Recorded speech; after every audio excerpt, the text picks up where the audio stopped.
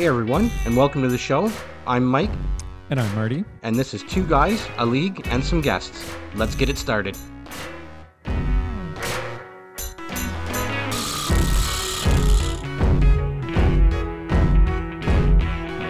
Okay, so all that aside, sorry, was that all the housekeeping you had, or That would be all the housekeeping that this guy has. okay? I don't have any. Okay, good. We're I done. just want to get into the show. Yeah, we're good. Hockey. So around the boards. Okay, so do you want to start with the? I mean, we should probably start with hockey since it's. I mean, that's what most people want to talk about is just the game itself, right? So Vegas is currently leading Florida 3-1. There's a. I know the popular choice right now, and actually you said it earlier too. Where in your mind, this is over with tomorrow, right? That's your prediction. Yes. Which. And We just covered how good we are at predictions. well, yeah, so there you go. So it's probably going to go about 7, let's say. But let me just screw things up because Mike's going to predict that it's over tomorrow. Meanwhile, I'm going to predict that it's going to keep going. So good luck, listeners. There you go. Yeah, it's like pick one. You're going to be wrong no matter. No, just kidding. No, listen. I mean, for me, the reason why I kind of say this is over, and we saw it at the beginning of Game 4. Yeah. Matthew Tkachuk ain't good.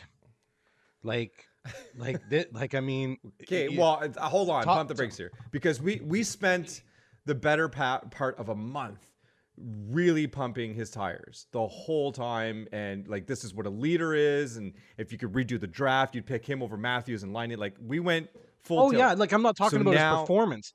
I'm just talking about the fact that this guy is injured. Okay. Oh no, Okay, no. gotcha. Performance wise, this guy's top cream of the crop, man. Gotcha. Like he's at the top, Creme man. de la creme. But when it comes Yes, to gotcha. when I say he ain't good, he's just ain't right. Like he is Gotcha. he's in a bad place. I mean, He's in a lot of pain. he's not even moving that arm. He's hardly moving that No. arm. So The warm-ups, oh boy, that looks rough. I mean, the guy plays like a little over 4 minutes in the third period of Game 4, and I think like 236 of that. So what? Like 75, 80% of that is the last little bit of the game when the goalie's pulled. Like Yeah, this exactly, guy, so- this guy's grinding. Like guy is grinding it out right now.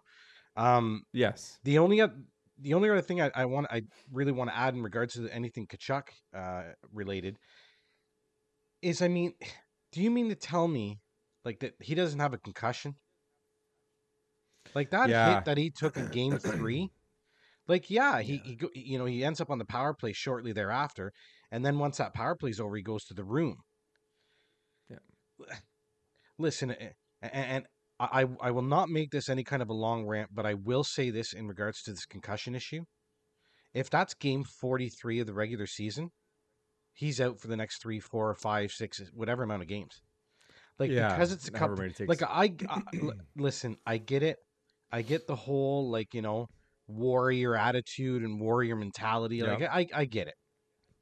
But if we're gonna do this, if we are gonna do this concussion thing right, Yeah. dude, there's no. I mean, and listen, and unless I'm completely wrong, and this guy did get completely and utterly checked over by an arbitrary, like not Florida team personnel, like somebody that's arbitrary in regards to making that decision, and they're a medical professional, and he doesn't have and if they're telling me he doesn't have, okay, that's cool.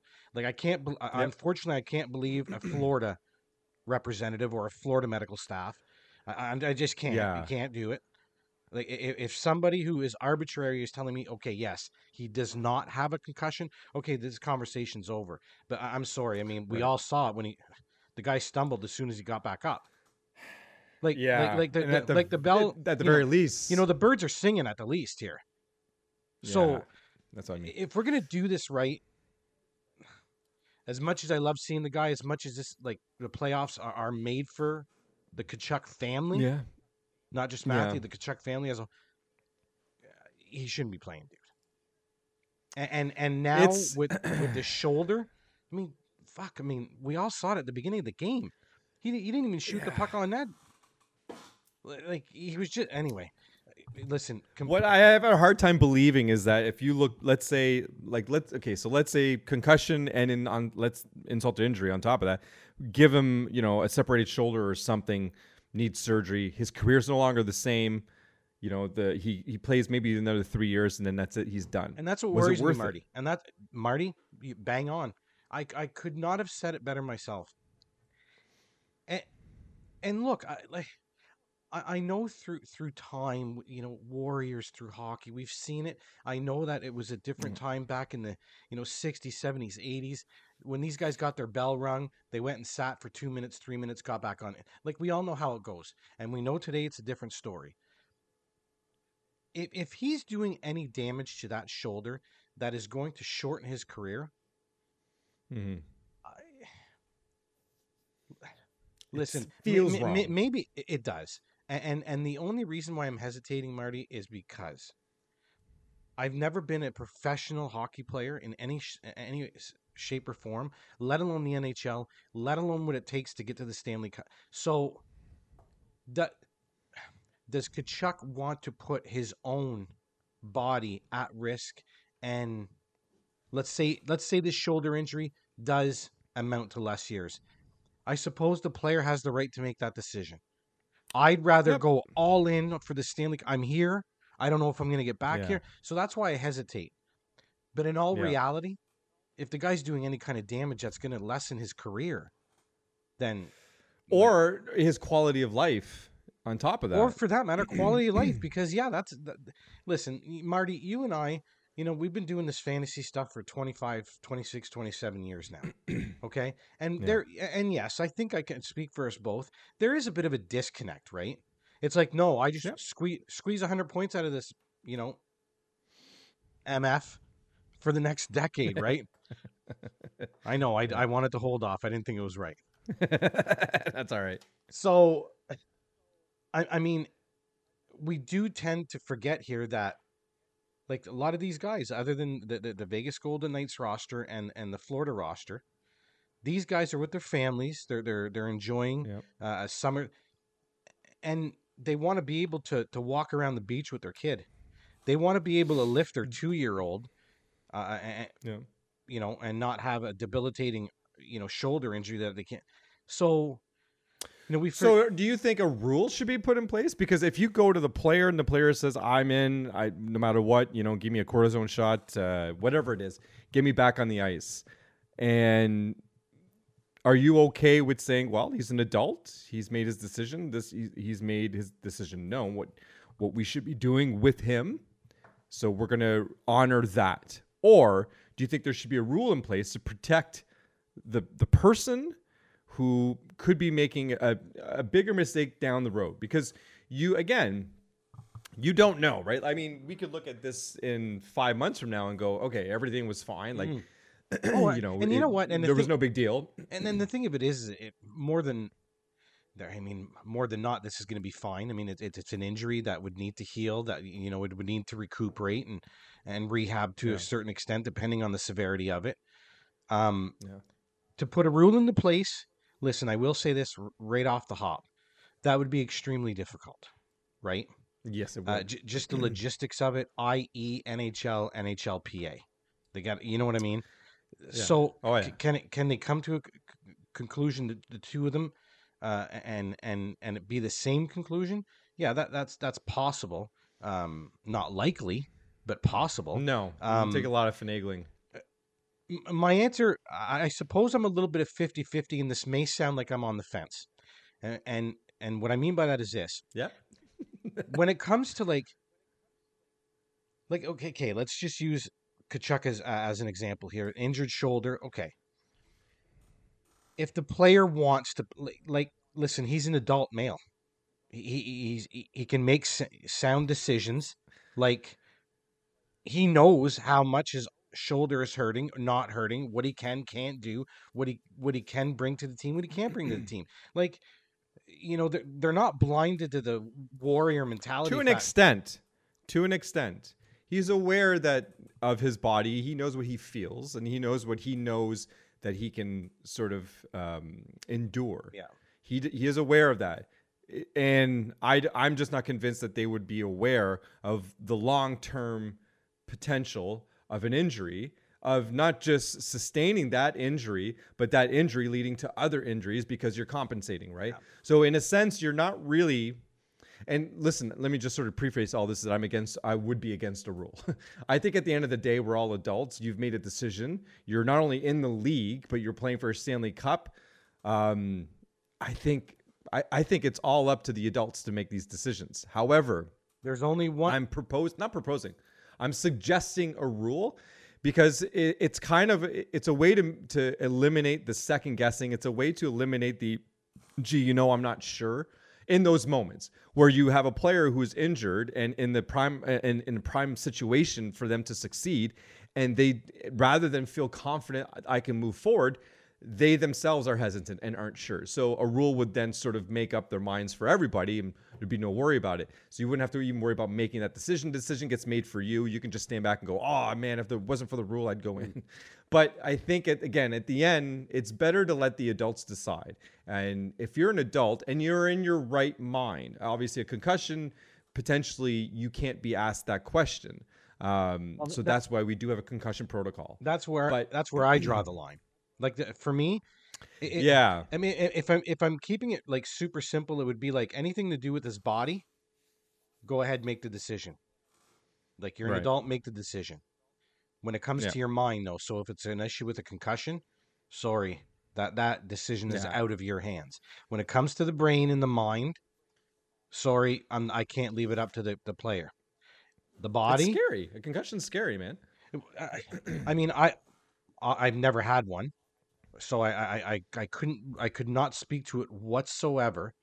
From what I understand, in a lot of cases, and in some severe cases, it's quite debilitating. And to the point where in bed debilitating with the curtains drawn, like hard to be up during the day because it's so bright. Yeah. Exactly. So, I mean. And what's scary about it is that the way it can show itself can be delayed.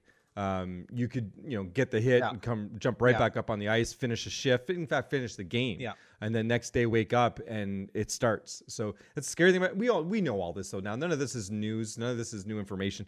If we maybe just try to pull it back a little bit in terms of Tkachuk and the fact that he's trying to play through this, I think that goes into his leadership qualities. And I do. Oh yeah. But man, watching him in the pregame, in the warm-up skate, that was very, very difficult to watch. And then watch him, play the game. And yes, he looks not like Matthew Tkachuk.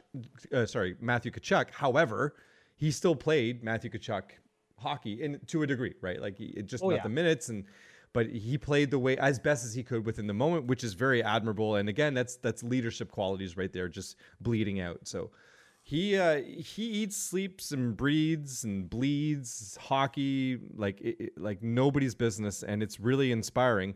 Unfortunately, at this point, everyone seems to be saying that like it's over now. Like Bobrovsky's armor was lifted in Game 2 or chipped anyways, massively 7-2. I mean that's gonna hurt.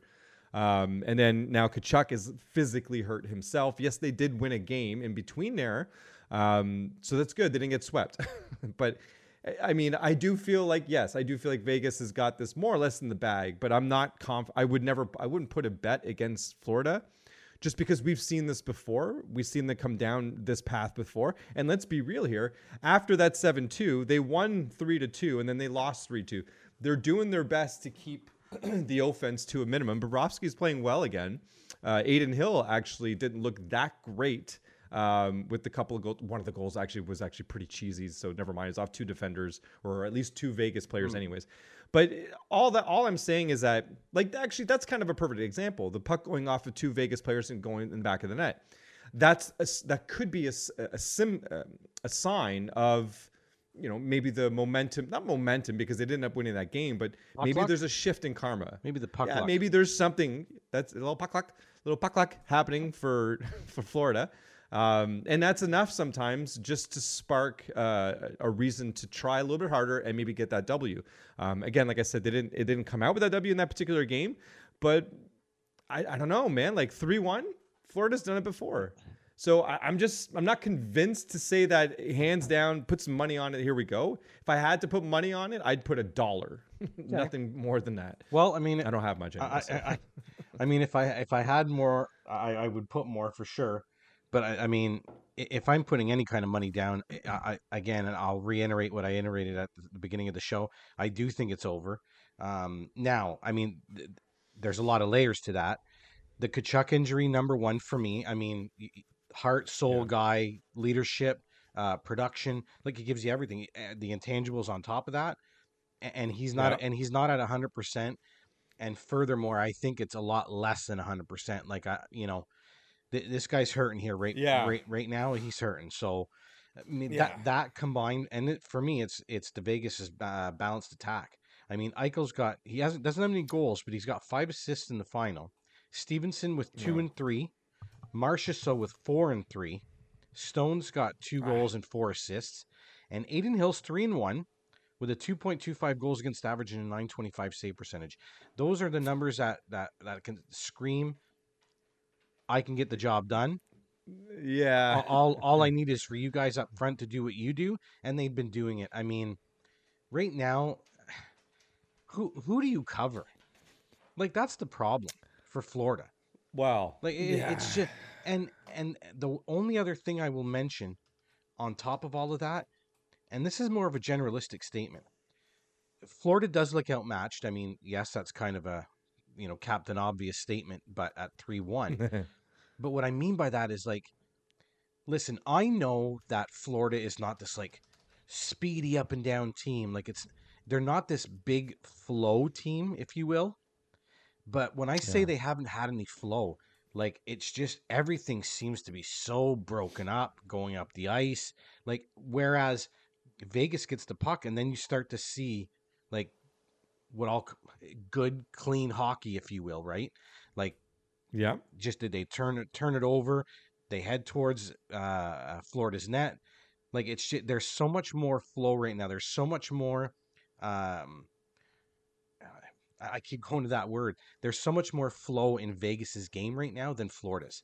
It's very, very eye catching to me personally. I mean, maybe I'm looking at it a certain way that others aren't, but I just find that, Florida's plugging away. They're trying their best, but I don't know, man.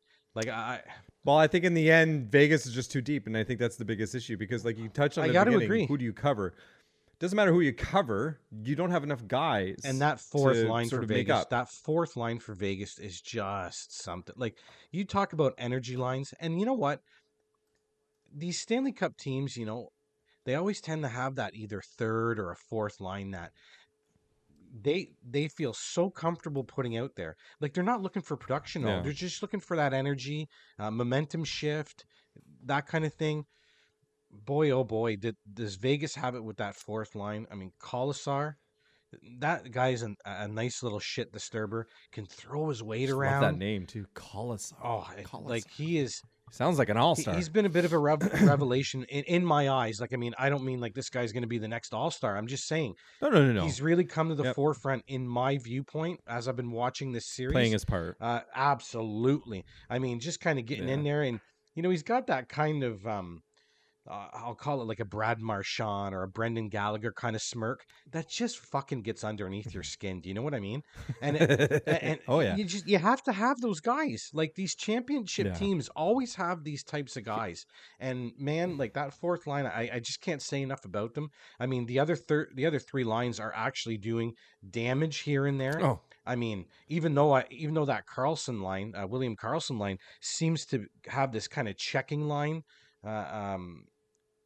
to them a little bit, but they've been productive throughout the playoffs anyway. I mean, I'm just kind of gushing about everything Vegas right now. Suffice it to say, they are running on all cylinders right now, and Florida, they just aren't. They just aren't. They're at half the cylinders. How about that?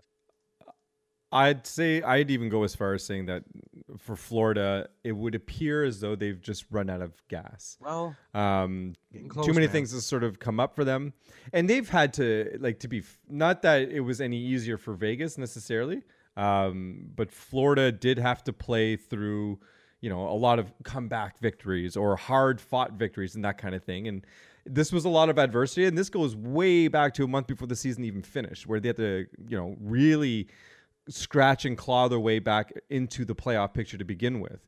So this is going to wear down on your body. Doesn't matter who you are. Again, I'm still not comfortable saying next game and it's over. And I don't even know that I would say I'm comfortable saying that Florida has no chance. I will say that Vegas looks very much in the driver's seat. One thing that's starting to bug me for sure, though, is that people are saying that Vegas was just handed this team or this opportunity. And I'll agree that the NHL as a whole is most likely happy that Vegas is in the playoff. But that doesn't mean that Vegas didn't earn this and they were quote unquote handed something. They really weren't. This is earned. There's some smart people in that management that made sure that all the pieces were going to be thoroughly thought through, and they were going to have an identity. They weren't just going to come into the league and be this team that picked up some scraps and we're going to work through it and try to figure it out. They went into it knowing they needed to have some sort of an identity and went right at it. And that's exactly what they did. And this is their third coach or fourth?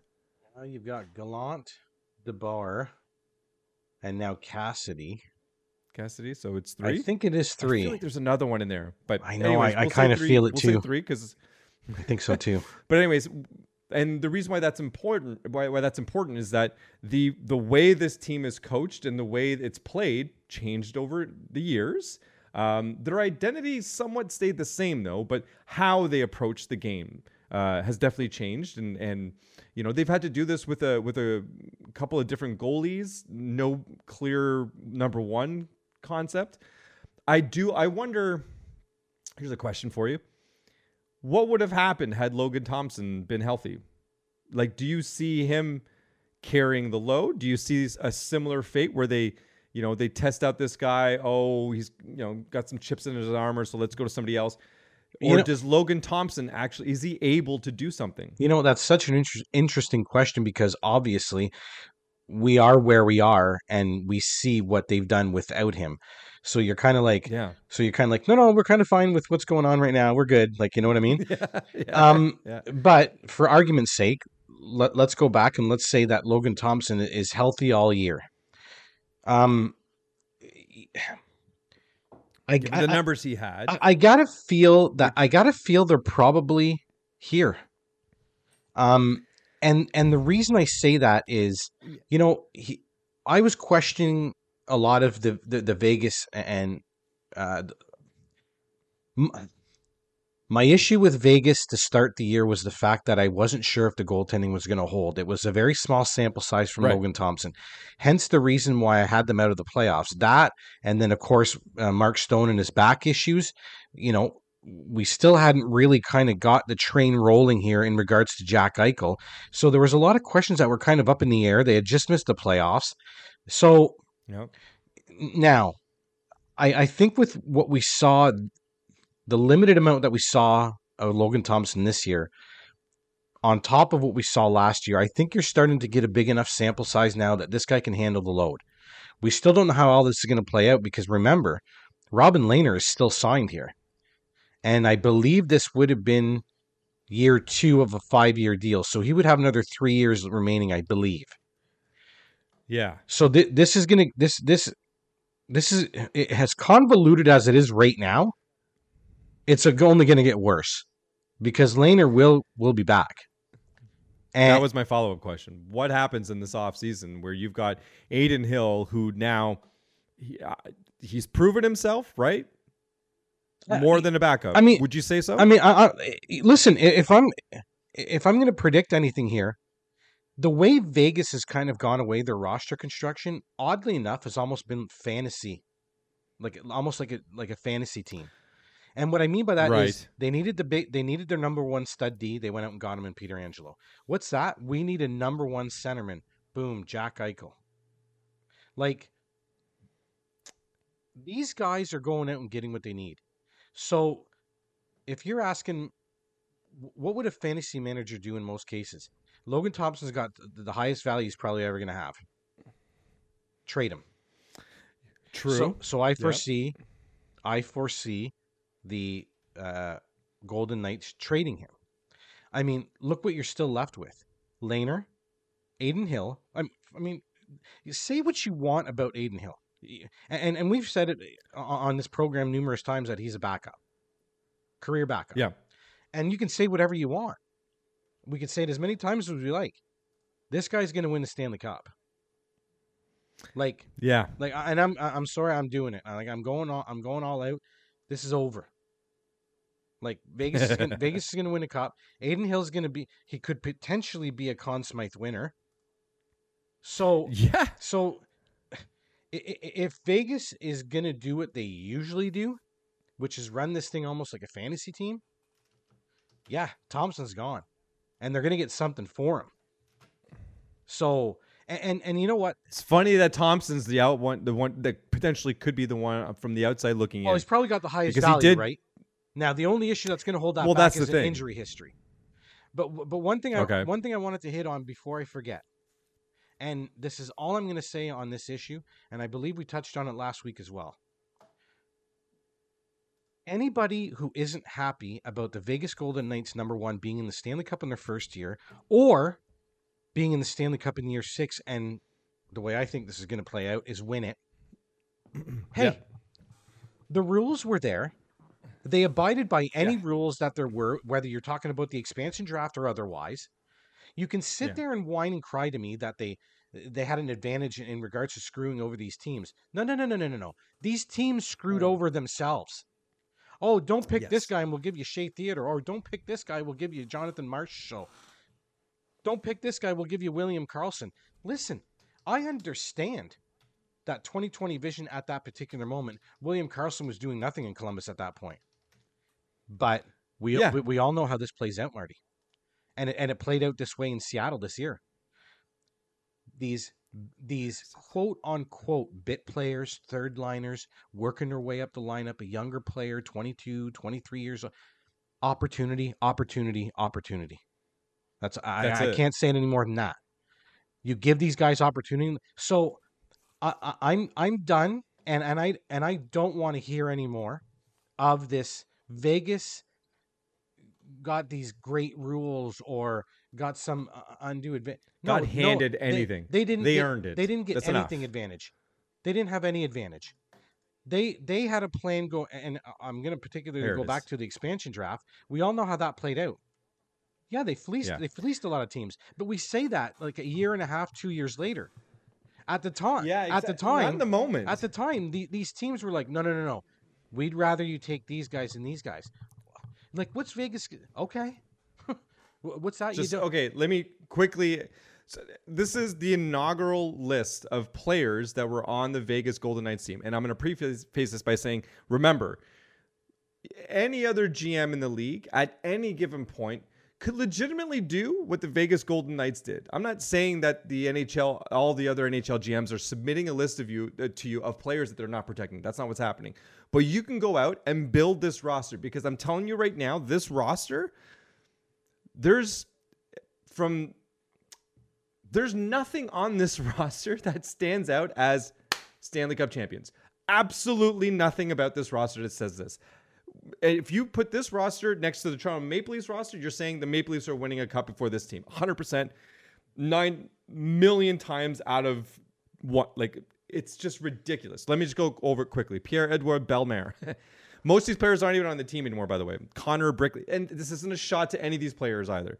Connor Brickley, William Carrier, Cody Eakin, Eric Hula, William Karlsson, Brendan Lepsic, I guess, Oscar Lindbergh. It's funny that I'm reading the names. Jonathan Marchessault, James Neal, James Neal. Like, come on. A team with James Neal on it, and you're angry about that? Like, come on. Thomas Nosek, that's bad. David Perron, Timu Polkinen, Chris Thornburn, Alexei Emlin, Derek Englund, Jason Garrison, Braden McNabb. Okay.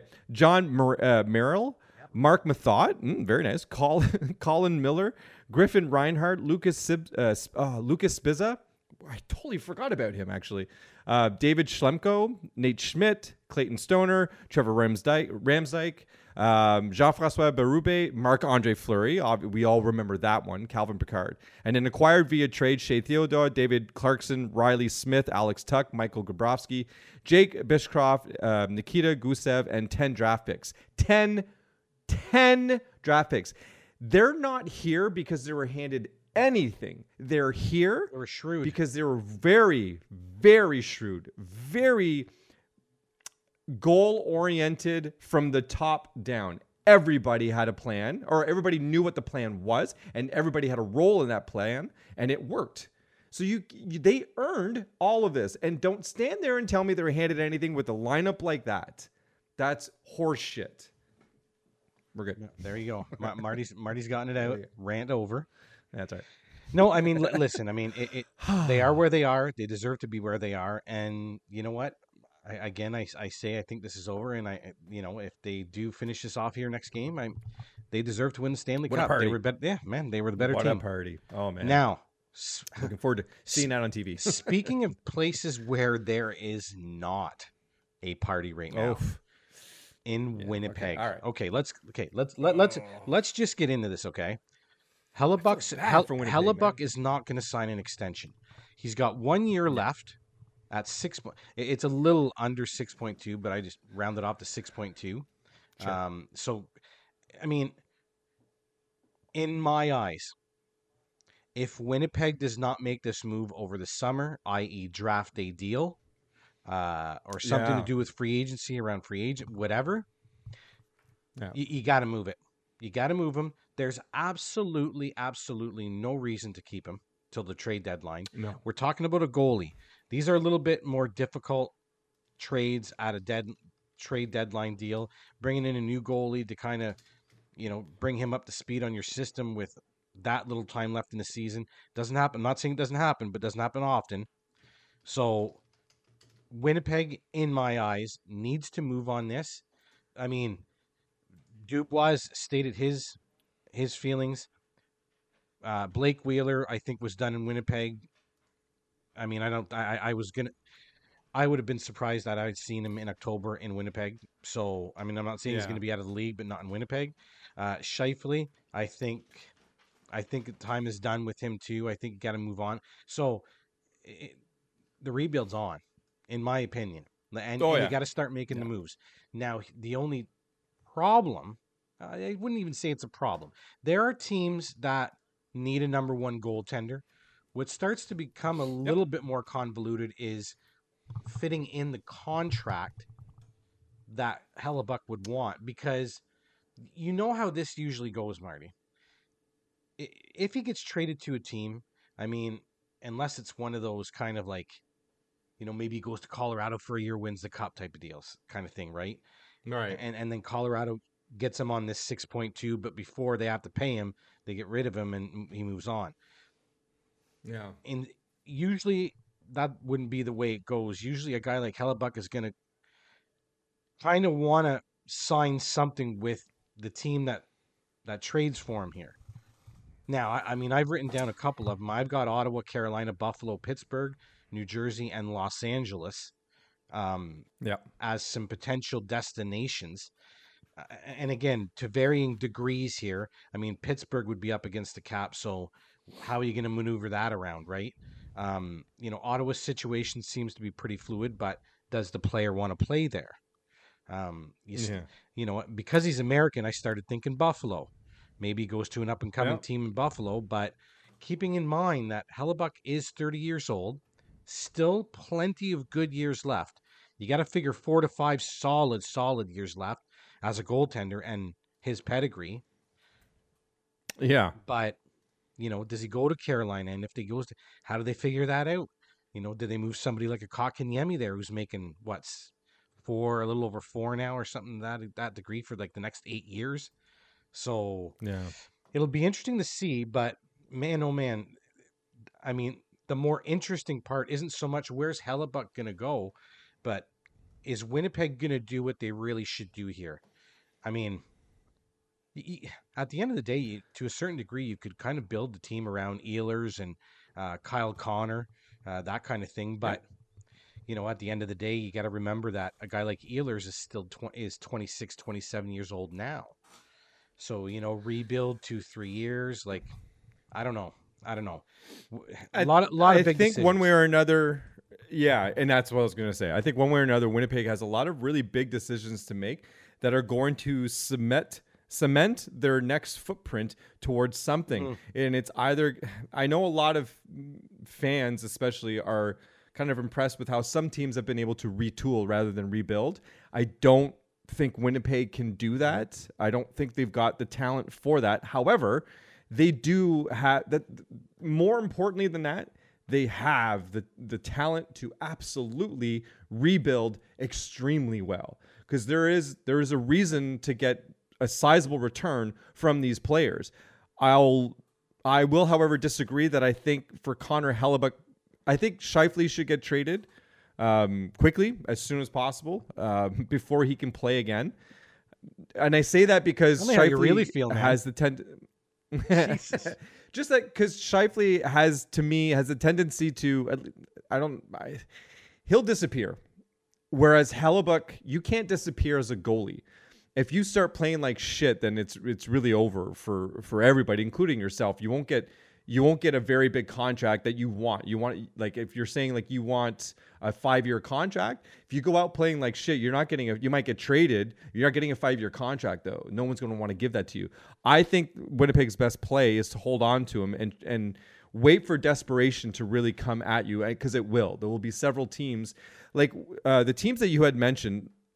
So Carolina, Pittsburgh, and New Jersey. There's no sense of urgency with those teams. They'll be interested. They'll probably kick the tires, but I believe they're more than happy to live with what they have if the price tag is too high. That being said, a team like Carolina is very interesting to me, because there could be no sense of urgency with them on the onset, because they've got Peter or not Kotkaniemi. Is it Kotkaniemi? How do you pronounce his last name? Is it? Am I saying it right? Kochetkov. Kotkaniemi is the other guy. So Peter, I just keep calling him Peter. Petey. Peter and Anderson. Is Fredrik Anderson re-signed? Or sorry, No. is he still? No, he's a free agent. Yeah, both of them are. Okay. That's what kind of makes things interesting. Yeah, eh? Well, that's what makes things interesting in Carolina, and I'm kind of glad you touched on it, because, listen, I mean, I'd have to dig deeper a little bit in regards to cap friendly. What do they have kind of going on? Who's up to be signed and that kind of thing. But Yeah. without having any of the, and again, you go back to the fact, and you know what? I mentioned Colorado, and I actually probably should have mentioned Carolina. Maybe Carolina says, okay, he's 6.2 this year. Guy's probably looking for like 8.59 million on a like 5-6 year deal, right? Moving forward. So let's take the guy. Let's make a run. We've got the big horse in nets. Listen, Fredrik Anderson, great goaltender. But he just, that injury history, right? He's just, you can't sit there and say he's a horse. And you can certainly say that Connor Hellebuck has. I mean, I believe it's like the last 2 to 3 years he's played the most games out of any goalie every year. The last 2 for sure, if I'm not mistaken. But I mean, oh my god. So there's an opportunity there. But I mean, I just, the way I kind of see it is the big boys. Like, I think your Connor Hellebucks, your Blake Wheelers, your Mark Scheifele's, I think those are more of your draft day free agency over the course of the summer deals. And I think someone like Ehlers, and I'm going to tell you why. If they do decide to kind of, listen, as scorched earth as an organization goes these days, let's say they do that, and Ehlers is on the block too. I totally see Nick Ehlers being a guy that would be traded at the deadline. Yes, that's a hefty contract. But keep in mind, you'd only be taking on what's left for that time left in the year. And you could always figure things out next summer for what would be Ehlers' final year of his contract. And that's why I say Ehlers may be an attractive deadline day deal, because you'd be getting him for these playoffs coming up in 23-24. And he's still signed the following year in 24-25 at $6 million. Right. At $6 million. And if you get what you should out of this guy, and I think we can honestly say, Marty, if this guy gets first line deployment, first power play. Yeah, exactly. I think 70 is without question. I even think 75 Yeah. to a certain degree is without question. The fact of the matter would be, can he hit 80 and higher? Like, I think he's really got it in him. So Potential for sure. Yeah. so that's what I find makes him attractive in regards to a deadline day deal is, yes, you'd be taking on the rest of his contract for the rest of the year. But okay, even if you were up against the cap, now you've got the summer before going into 24-25 to deal with that. So Yeah. suffice it to say, I think what Marty and I are both trying to say here is it's going to be pretty damn busy in Winnipeg this summer. Whether people do or do not move, the phones are going to be ringing off the hook out there, man. Yeah. There's gonna be chatter at the very least. Now, And I do think, if I had to be honest, exactly segue into the next team, because I do think this is actually one of the positions that makes the most sense, other than the fact that Hellebuck would probably, there's probably a part of Hellebuck that wants to go to the States. By the way, my sleeper pick and all that is, although not so sleeper, is Buffalo. I do think he ends up in Buffalo. I think that makes the most sense for him. I think he'll be excited to go there. I think he wants to go someplace like that. I believe he's from, if I'm not mistaken, is from Minnesota, I think. I think so. I think you're right. So relatively close for him, right? So, anyways, that being said, Ottawa. Oh God. Well, Ottawa. listen, I gotta preface all this by saying I wasn't even sure if I should touch on this subject this week, folks. Okay, to all our listeners out there, and yes, I believe you just heard a disgruntled Ottawa from Marty a second ago. What in God's name is going on in Ottawa? Another bidder pulls out from the running to buy the Senators. And if I'm not mistaken, and I'll try not, I think he potentially had the highest bid. I'll try not to mess this up. Apostolopoulos, the Apostolopoulos group, walked away this past week, and they were and the reasoning was a frustration over the bidding process. And as Marty just alluded to, they were we don't know for sure. They were perceived to have the highest bid at over $1 billion for the Senators. And from what I'm understanding on the surface here is this was just dragging on too long for him. He was the highest bidder. He figures he should have gotten this taken care of by now, or at least further along in the process. And he pulls himself out. So you've only got two groups left, which I believe is the Nico Sparks group and the Andlauer group. And by the way, the Andlauer group, Michael Andlauer actually owns a part of the Montreal Canadiens. So he does have an in already with the league. So does he not own, is it the Hamilton Bulldogs as well? Yep, the junior team. So that's what, to me, if I look at this objectively, I don't live in Ottawa. He makes the most sense, just in the concept of he's got the most hockey sense. He knows how to do it. He knows how the NHL runs. He knows the business. He knows how to make it grow. And now I'm not trying to suggest this is even a possibility still, but of all of the owners outside of the Remington Group, he was the only owner who was actually still tied to Ryan Reynolds, which I don't think it's a secret. Everybody agrees. The Ryan Reynolds bid was the one everybody wanted, and for all the right reasons too. Ryan Reynolds said all the right things, did all the right things, and it really appeared to be everything that guy touches is gold. Right? You can disagree with him on one thing or another, but one thing you can't is that he makes other companies look good, and he boosts their value. And in this regard, this wouldn't have just been the Ottawa Senators getting a boost. This would have been the NHL getting a boost, which is not necessarily, a must for any owner, but how could you possibly want to boot somebody like that out? You want him as part of the deal. It's giving you exposure, right? I mean, that at the end of the huge. So, and the thing of it is, I mean, Ryan Reynolds, if we're talking about him in the Remington Group specifically, I mean, the nice thing about, or one of the big reasons I think why a lot of people were really pulling for his bid was the fact that, I mean, this guy knows how to market himself and his brand.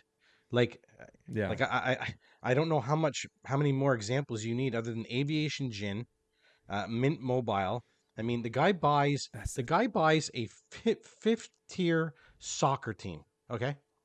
Yeah. The next year, they're champions of the league, and they get they move up a division up to Division 4, I think it is. Anyway, without getting too delved into the soccer thing, he just had that kind of a little bit of mystique and a little bit of uh, just again going back to that exposure. I mean, the guy's kind of all over the place right now, right? And again, like you said, everything that he touches is gold. So, but I mean, here we are with these two groups. This is what's left. The only thing that I'm really concerned about, and listen, the Ottawa Senators weren't going to be winning the Stanley Cup next year, but I think we can all agree that they continue to take steps in their development. And it just seems like this is par for the course for someone with the Melnick name involved in this, right? Like it's just Ah, and I hate and yeah. I don't mean to pick on them. I'm not trying to kick anybody while they're down or anything like that, but it's just my God, like why does this feel like it has to be so bloody convoluted? It's like we had some nice momentum with this team. Yes, they didn't make the playoffs, but I mean, again, I think we saw healthy steps with this organization, and I'm just Yep. like, you know, to me, it certainly sounded like the Brinket wanted to be there, and I'm like, kind of why isn't he signed or what's going on there? And Yeah. another thing for me is how does all of this impact the new arena and how all that's going to go? So I just the overwhelming thought here is it just felt like you had some really good momentum rolling there for a little bit, and this Yep. this just to me feels like it's kind of stunting all of that right now. Yeah. Yeah, exactly. And that's what bothers me the most about this is that they allowed this process to go in the direction that it has, and it's now hurting the franchise. It's like you were on the cusp of doing something great for the franchise, and you found a way to turn that into something extremely negative for the franchise. There's currently the connection between fans and ownership. There is a disconnect, not just because there is technically no owner, but I'll go as far as saying even Nico Sparks, starting arguments with the fan base didn't help, which then fueled the fires that were already lit because it was already taking too long. There's been enough of the.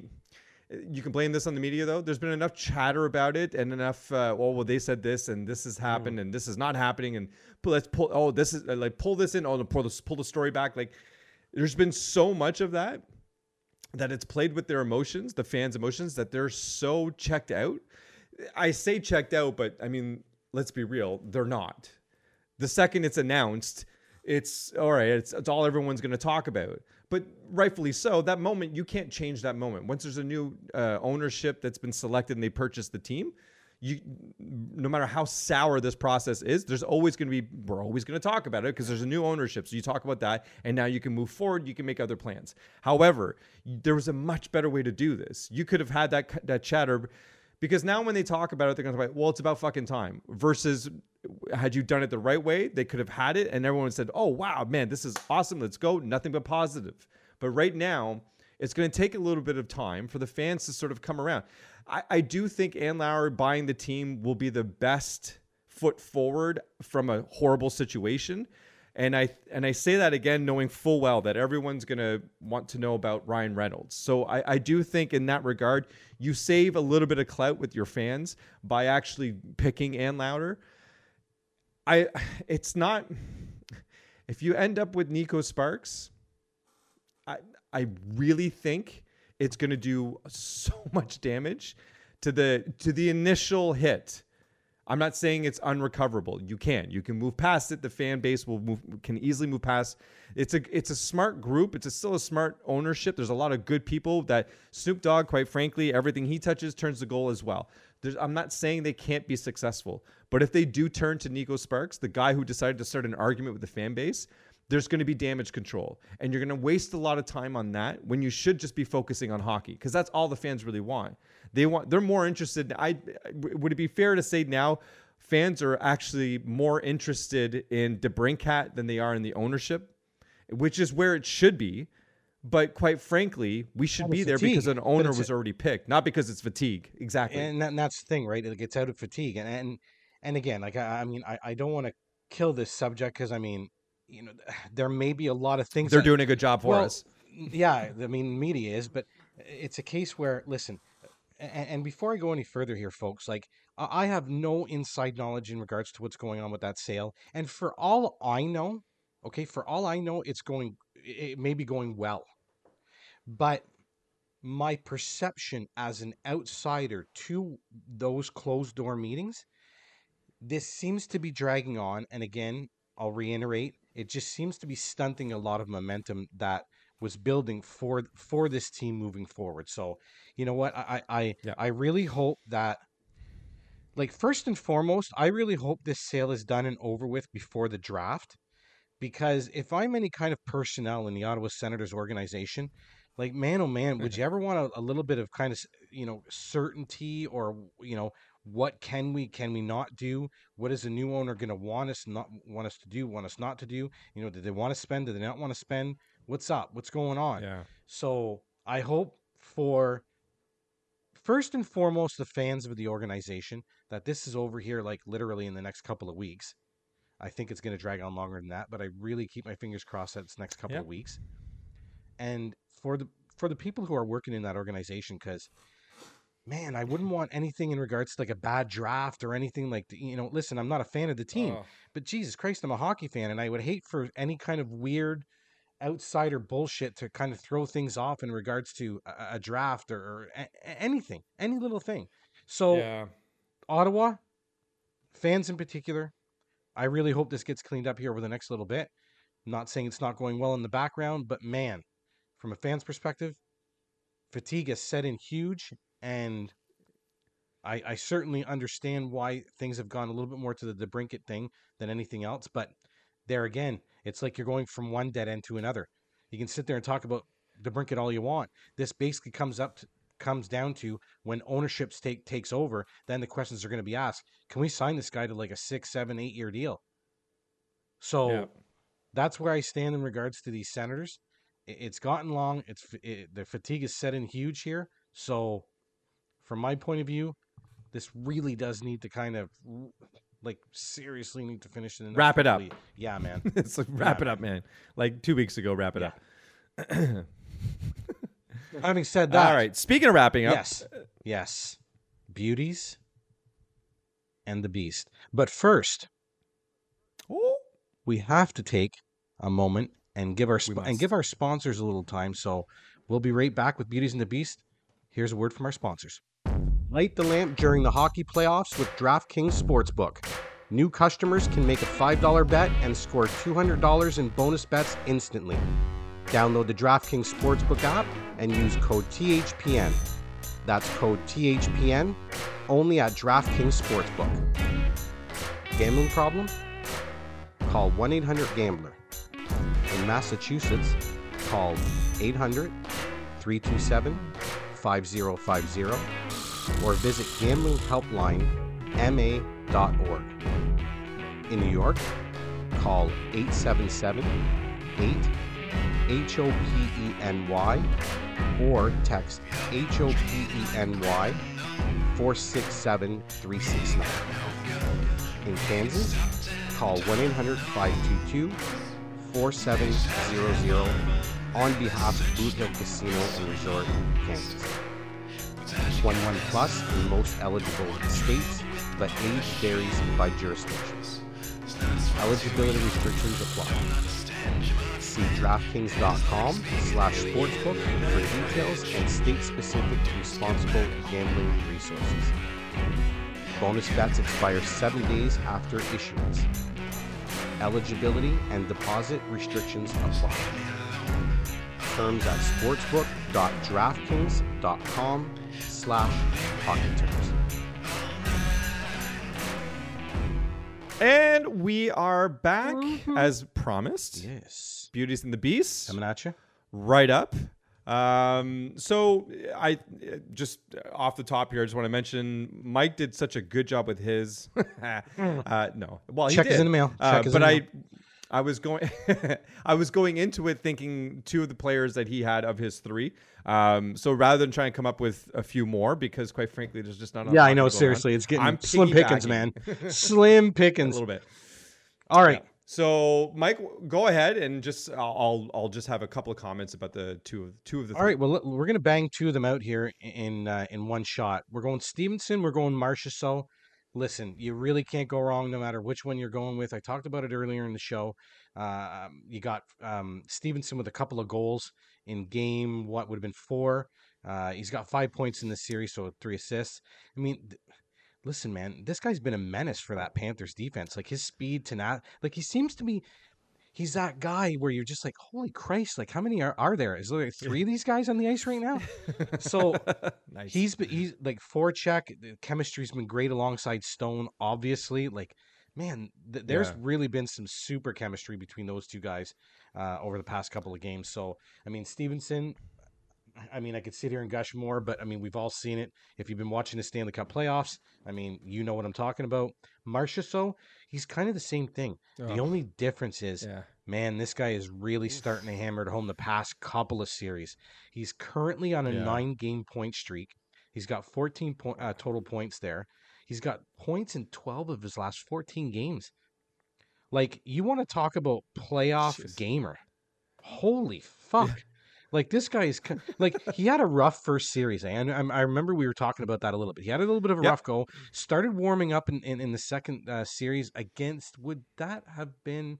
No, that was not against Edmonton. That was No, that wasn't against Edmonton. I think it might have been. not the second. Can't remember. But the Sorry. second series, he started to warm up though, and he has really not looked back since. He's got 4 goals and, It and is. 3 assists in the cup. Yeah. Second series was against Oh, it's Edmonton. okay. So he started to warm up against the Oilers, but I mean, he has not stopped since. I mean, he's got 4 goals and 3 assists No. in the Cup final, and like I said earlier, like they've got like 2, 3, 4 guys that have got like 4, 5, 6 points. I think Marshall's got 7. Yeah, it's total 7 in the Cup final. Like they're humming, man. They're humming right now. Like it's not Oh it's not yeah. just a couple guys that Florida's got to focus. Like it's like seriously 2 lines, and then you throw the Carlson line in. Anyway, we went over all Yeah. this at the start of the show. So anyway, there you go. Yeah. So those are Marchessault and Stevenson, 1, 2 in regards to beauty this week. My third, it does come from the Florida Panthers, and it's the youngster Anton Lundell. Listen, there's not too much to talk about in regards to the Panther side of things. He does have a goal and 2 assists, so he's been fairly productive considering. He is a 21-year-old, so this is his second season. So obviously it would be his second playoff run. Um, Listen, I'm flat out. Right now, he's getting a lot of confidence from Paul Maurice. He's playing some pretty decent minutes considering age and where he is in the lineup. And at the end of the day, Yeah. this just bodes well for Lendell himself and moving forward for his development. So he's getting some really good experience. Marty, you know how it is. I mean, 2, 3 rounds, and this guy's actually getting Stanley Cup Finals experience. Like he's going to be able to pull from this from the rest of his career. Hopefully he's able to get to another final. And again, I say it's over Florida, so get another chance to potentially win a cup. But listen, Lundell certainly deserving of my third beauty this week. My beast also comes from the Florida Panthers, and I gotta tell you, Sam Reinhart at 6.5 million. I'm gonna want a hell of a lot more bang for my buck, brother. Like this Yeah. guy has done nothing in the final, and it's that much more exasperated due to the fact that Kachuk is on the Oof. mend. Like Reinhardt, he's always been pick. If I'm not mistaken, he's a second overall pick. He's always been seen as an offensive player. We're not talking like McDavid or McKinnon 100-point seasons here, but he has been seen as a steady producer, and he just has not done anything in the finals. He's sitting on that third line. He's actually on Lundell's line, but I tell you, just massive missed opportunity really when it came to game 4. I mean, everybody could see what shape Kachuk was in, and a guy like this kind of needed to step up. I mean, and not just in game 4, but I mean, he really should be stepping up and producing to a certain extent here. Even Yeah. even if the guy's gotten you a couple of goals, and only has 2 goals in this series, at least he's putting something on the board, right? So, you know what, Yeah. Sam Reinhart, and again, I kind of go to that dollar value, that 6.5 million. Of course, they're not. It's no big deal in the playoffs. These guys aren't getting paid in the playoffs, right? But at 6.5 million. Like you are counted upon to do much, much more than what you're giving right now to the Florida Panthers. And unfortunately, sir, you are my beast this week. Marty, you're up, buddy. Well earned. Very well earned. So quickly, like I mentioned, top two, those are mine as well. So Stevenson and Marchessault. So Stevenson, quickly, all I'm going to say is that this actually carries. This is a carryover from his regular season breakout. This is his breakout season, and it carries over to that. Now, what that tells me, because like you just mentioned, and I was going to mention it myself, but good on you. Players don't get paid in the playoffs. There's bonuses and there's things that are set aside. That's fine, but you don't get played. You play because you love the cup. You want the cup. You play it through determination. For Stevenson to come out and continue to play the way he's played tells me, watch out for him next year. He's the real deal. This was not an outlier season where he suddenly just found chemistry with one particular player or two or whatever. I believe this is who Chandler Stevenson is. So I wouldn't say necessarily, bank on 70 points or anything like that, but bank on him coming back and continuing to play his part on this club, which is a Stanley Cup, well, pretty close for now. Stanley Cup winning team, Stanley Cup we'll winners. say. And Jonathan Marchessault, Jonathan Marchessault, what more can I say that I haven't already said before? The guy is the model of consistency. Even though if that consistency fluctuates sometimes, I can appreciate the fact that is ironic that I'm saying his consistency fluctuates. But I am sticking by that because he is exactly that. And he's setting, I believe it's a franchise record for goals in a playoffs. Is it the record for the series or is it the record for all of the finals for the franchise? I think it's a playoff. I think it's the full playoffs. It's now playoffs. Keep in mind, right? Like this is their 6th year in existence, Yes. right? So, but still, like the guy's having a great run, man. He just is. He probably beat his own record. I'm just going to throw that out there, but Probably. I didn't do any research on it. But regardless of that, he's the number one point producer on the team right now. He's surpassed Eichel. He is the bigger name on a team that has much bigger names than him. And to me, again, it goes to show you the kind of person or the kind of player Marchessault has always been. And that is someone that you can rely on. He pops up every once in a while and he'll get you the W's. And that's exactly what he's been doing. So enough of those two, because the other one I want to talk about is Eichel. And not necessarily in the sense that, because we've already done this, Eichel is producing. No goals in this series, but 5 assists. He's still there. I'm talking about one thing that we didn't necessarily completely cover before when we were pumping his tires before, and that's his toughness. Puck to the ear, the shot from Tkachuk, and the guy is not missing a beat. He looks fine. He does not look injured. I'll say this much though: when he did take the hit from Tkachuk, the way he got up and his facial expressions, the way he was moving his head, looked very odd to me. Like it really looked unsettling. Like he doesn't even know where the hell he is. It's so funny you mentioned that because I felt the same way. I did.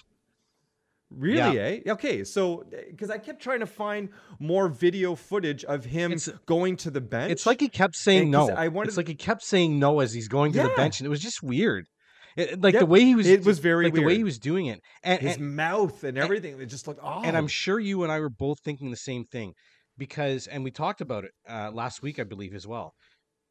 When he saw Tkachuk, instead of kind of leaning backwards and trying to kind of move right, he for whatever reason it's like he wanted to turn so that his shoulder would take the brunt of it, and it really still was more of the head, it looked like, than anything else. And I'm sure you and I were both thinking the same thing. What the hell is going on with that neck? Like right away.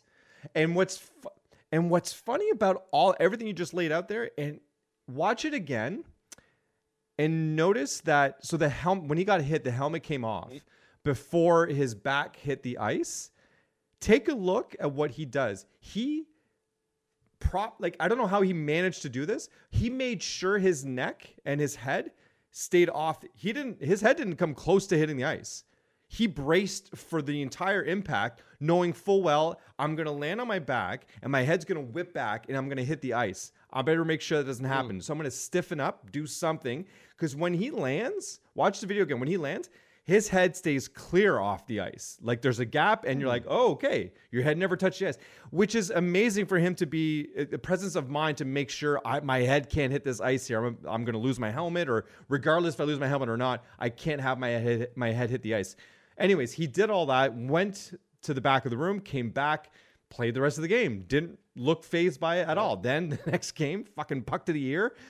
Continue. Obviously, a lot of pain. Goes in the back again. Comes back. He's fine. Doesn't look like he's in any sort of pain when you compare that to, let's say, Matthew Tkachuk right now. So, and not that you should, because every injury is different. Every person is different. You handle it entirely different. Don't compare the two injuries and say one's more tough than the other. That's not what I'm saying. It's just that Tkachuk, he's been beaten. Tkachuk's been beaten. We're calling him tough. Eichel's been beaten. We're not calling him tough. Why not? Eichel, to me, I am so incredibly impressed with his maturity, his progress in these playoffs. I appreciate Buffalo. He was a jerk when he was there. I think those days are behind him. Everyone's allowed to mature and grow up and grow out of things. I would suggest that that's where we're at with Eichel. I think Eichel just needed a bit more experience. I think he's still only 25, 26 years old. Think of what you were. 26. Think of what you were like at 26. You know what I mean? Like, I was just an idiot. Oh, so, yeah, exactly. I mean, and it's not to excuse anything. No. If he needs to, if the Buffalo fans need to get an apology out of him at some point, I'm not here to discuss that. All I'm saying is that I have been very, very impressed with Jack Eichel, both in the production value and his leadership ability, because he's shown it on the ice. He's taking it for the team, and he's coming right back out there and asking for another one. Like honest to God, really good for him. Very happy for him. I will say this about Eichel really quickly, and you may have said it in a different way, but I guess I'll just say it in plain English for me. The guy's had a bad rap. The guy has had a bad rap to his time in Buffalo.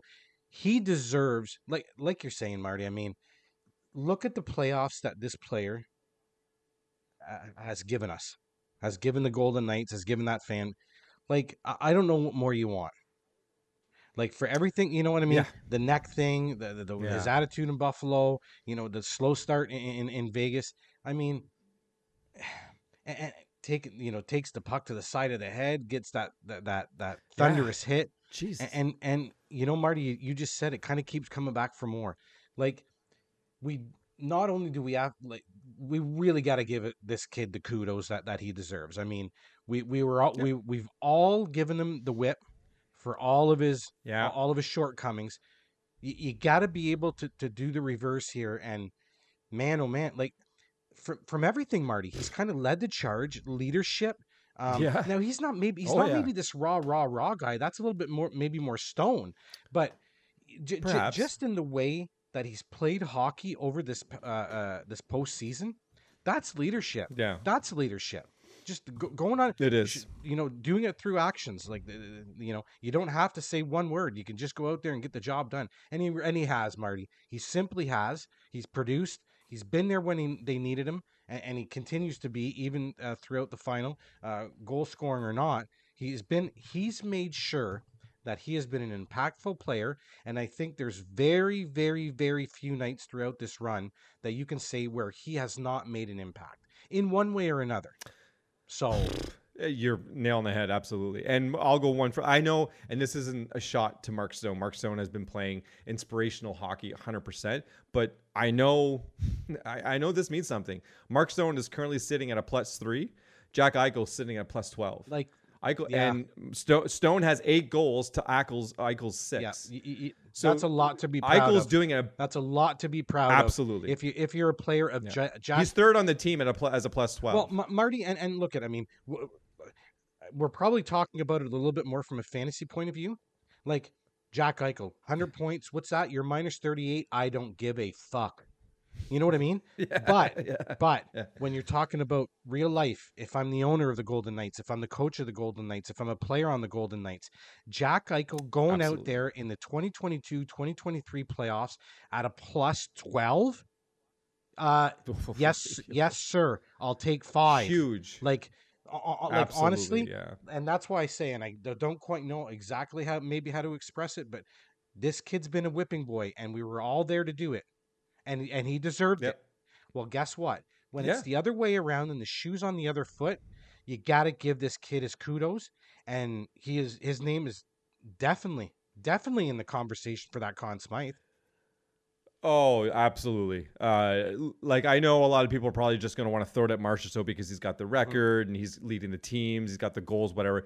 And I can appreciate that because it's on the surface, right? However, you dig a little deeper, you might look at Jonathan Marchessault as being where he is because of Jack Eichel. Maybe Jack Eichel's 5 apples and no goals has a lot to do with the selflessness that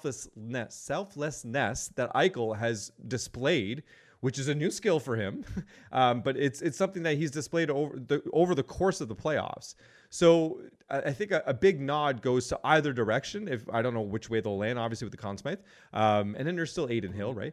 But all that aside, Jack Eichel absolutely deserves to be in the conversation at the very least because he has led this team in almost in every category that matters to a winning club for a playoff push, for a Stanley Cup push. So good on Jack Eichel for sure. Good on you, Jack.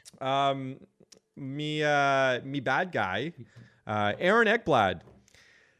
So I've always been big on him. I've always liked him. And I think from a fantasy perspective, great guy to sort of lean on and rely on because he's been very consistent in terms of points and that kind of thing. And I do believe that's why Florida has him on their team as their number one, averaging 22 minutes per game in this series. And he's got 2 apples.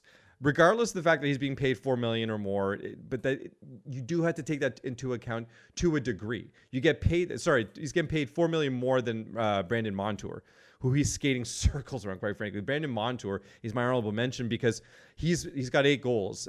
He's been playing like very, very consistent, very inspiring hockey on his own. I believe he's 29, which I was a bit surprised. I didn't realize Montour was that old. But Ekblad, this is supposed to be his territory. This is supposed to be his team. This is supposed to be where he's leading. Having players like Ekblad maybe fall off the face of the earth, and your Sam Reinharts, and maybe even you can go further down in your Duclairs. It's players like this that are coming up with zeros across the board are a big reason why Florida is in the position that they're in, because you can't put everything on Tkachuk, like literally everything on Tkachuk and Bobrovsky. There's got to be more. And that's what all these other players are there for. And Ekblad, I'm pointing you out because you're being paid that much more to be that guy who stands out a little bit more and does a little bit more. The talent's there. He's always been good. But why isn't he doing anything? Why is he throwing up nothing but donuts everywhere? So that's disappointing. And I think one of the major reasons why Florida is in the position that they're in right now. Well, I mean, listen, this guy's a first overall pick. He is supposed to be your huge stud D. And like you've just mentioned, I mean, Montour has been a more impactful player. Listen, I'm not saying that Ekblad hasn't done anything. A lot of it has been towards the defensive side of the puck, and I get that. Okay. Yeah. But as Marty mentioned, I mean, listen, you're getting paid the big bucks, brother. So, I mean, big minutes. You know, and it could be a case where the coaching staff is using him more in that defensive. I mean, I'd have to look deeper into that. But yeah, still though, I mean, I think what we can safely say, Marty, no, without argument, we expected a little bit more out of him. Period. So definitely, in terms of playoffs overall, yeah, more than a goal and 6 assists in 19 games. I mean, probably more than that. You know, that's safe to say, at least in my eyes, is that we would have expected more out of him than this. You know, the circumstances come into play here, probably, depending on how they're using him. Is it more of a, are they using him more in a defensive situation, i.e. defensive face-off rather than offensive zone face-off, where Montour would make total sense as in that situation, an offensive draw. But, I mean, listen, it is what it is. That defense just isn't as deep as Vegas, and you're starting to see that because, I mean, like you mentioned, Marty, you're like 19-20 games in here, and that's not 19-20 games of regular season hockey. That's playoff beating the shit out of you hockey. Okay, for 19, and like this is getting long in the tooth for these guys. They're hot. Yeah. Every last guy that you see skating tomorrow night has got some sort of bruise, some sort of nick, some sort of scrape. Like, it's fighting it's through that something. time of year. Everybody is. So I mean, does that Yeah. come into play too? Probably. But Absolutely. but it does. again, you know, you're the professional athlete, and you're the one that's out there, and we're gonna either critique it or not, or and right now, Aaron Ekblad, you're a beast, brother. Yeah, that's it. And there it is, episode 32. Yes, in the books. guy. A well done episode, an hour and 20 minutes. Yeah, man. Well, probably a little bit less than that, but yeah, there you go. We get there. We get there. It's maybe towards the end of the year. We get there. All right.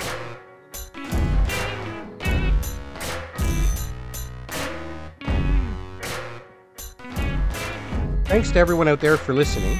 If you are interested in reaching out to us, you can email us at 2guys.a league.and.some.guests@gmail.com. You can find our latest episodes on our website at twogalag.com, or you can follow us on Twitter for all of our info. Our handle is @2galag. That's the number 2, followed by GALAG. Thanks for listening, and until next time.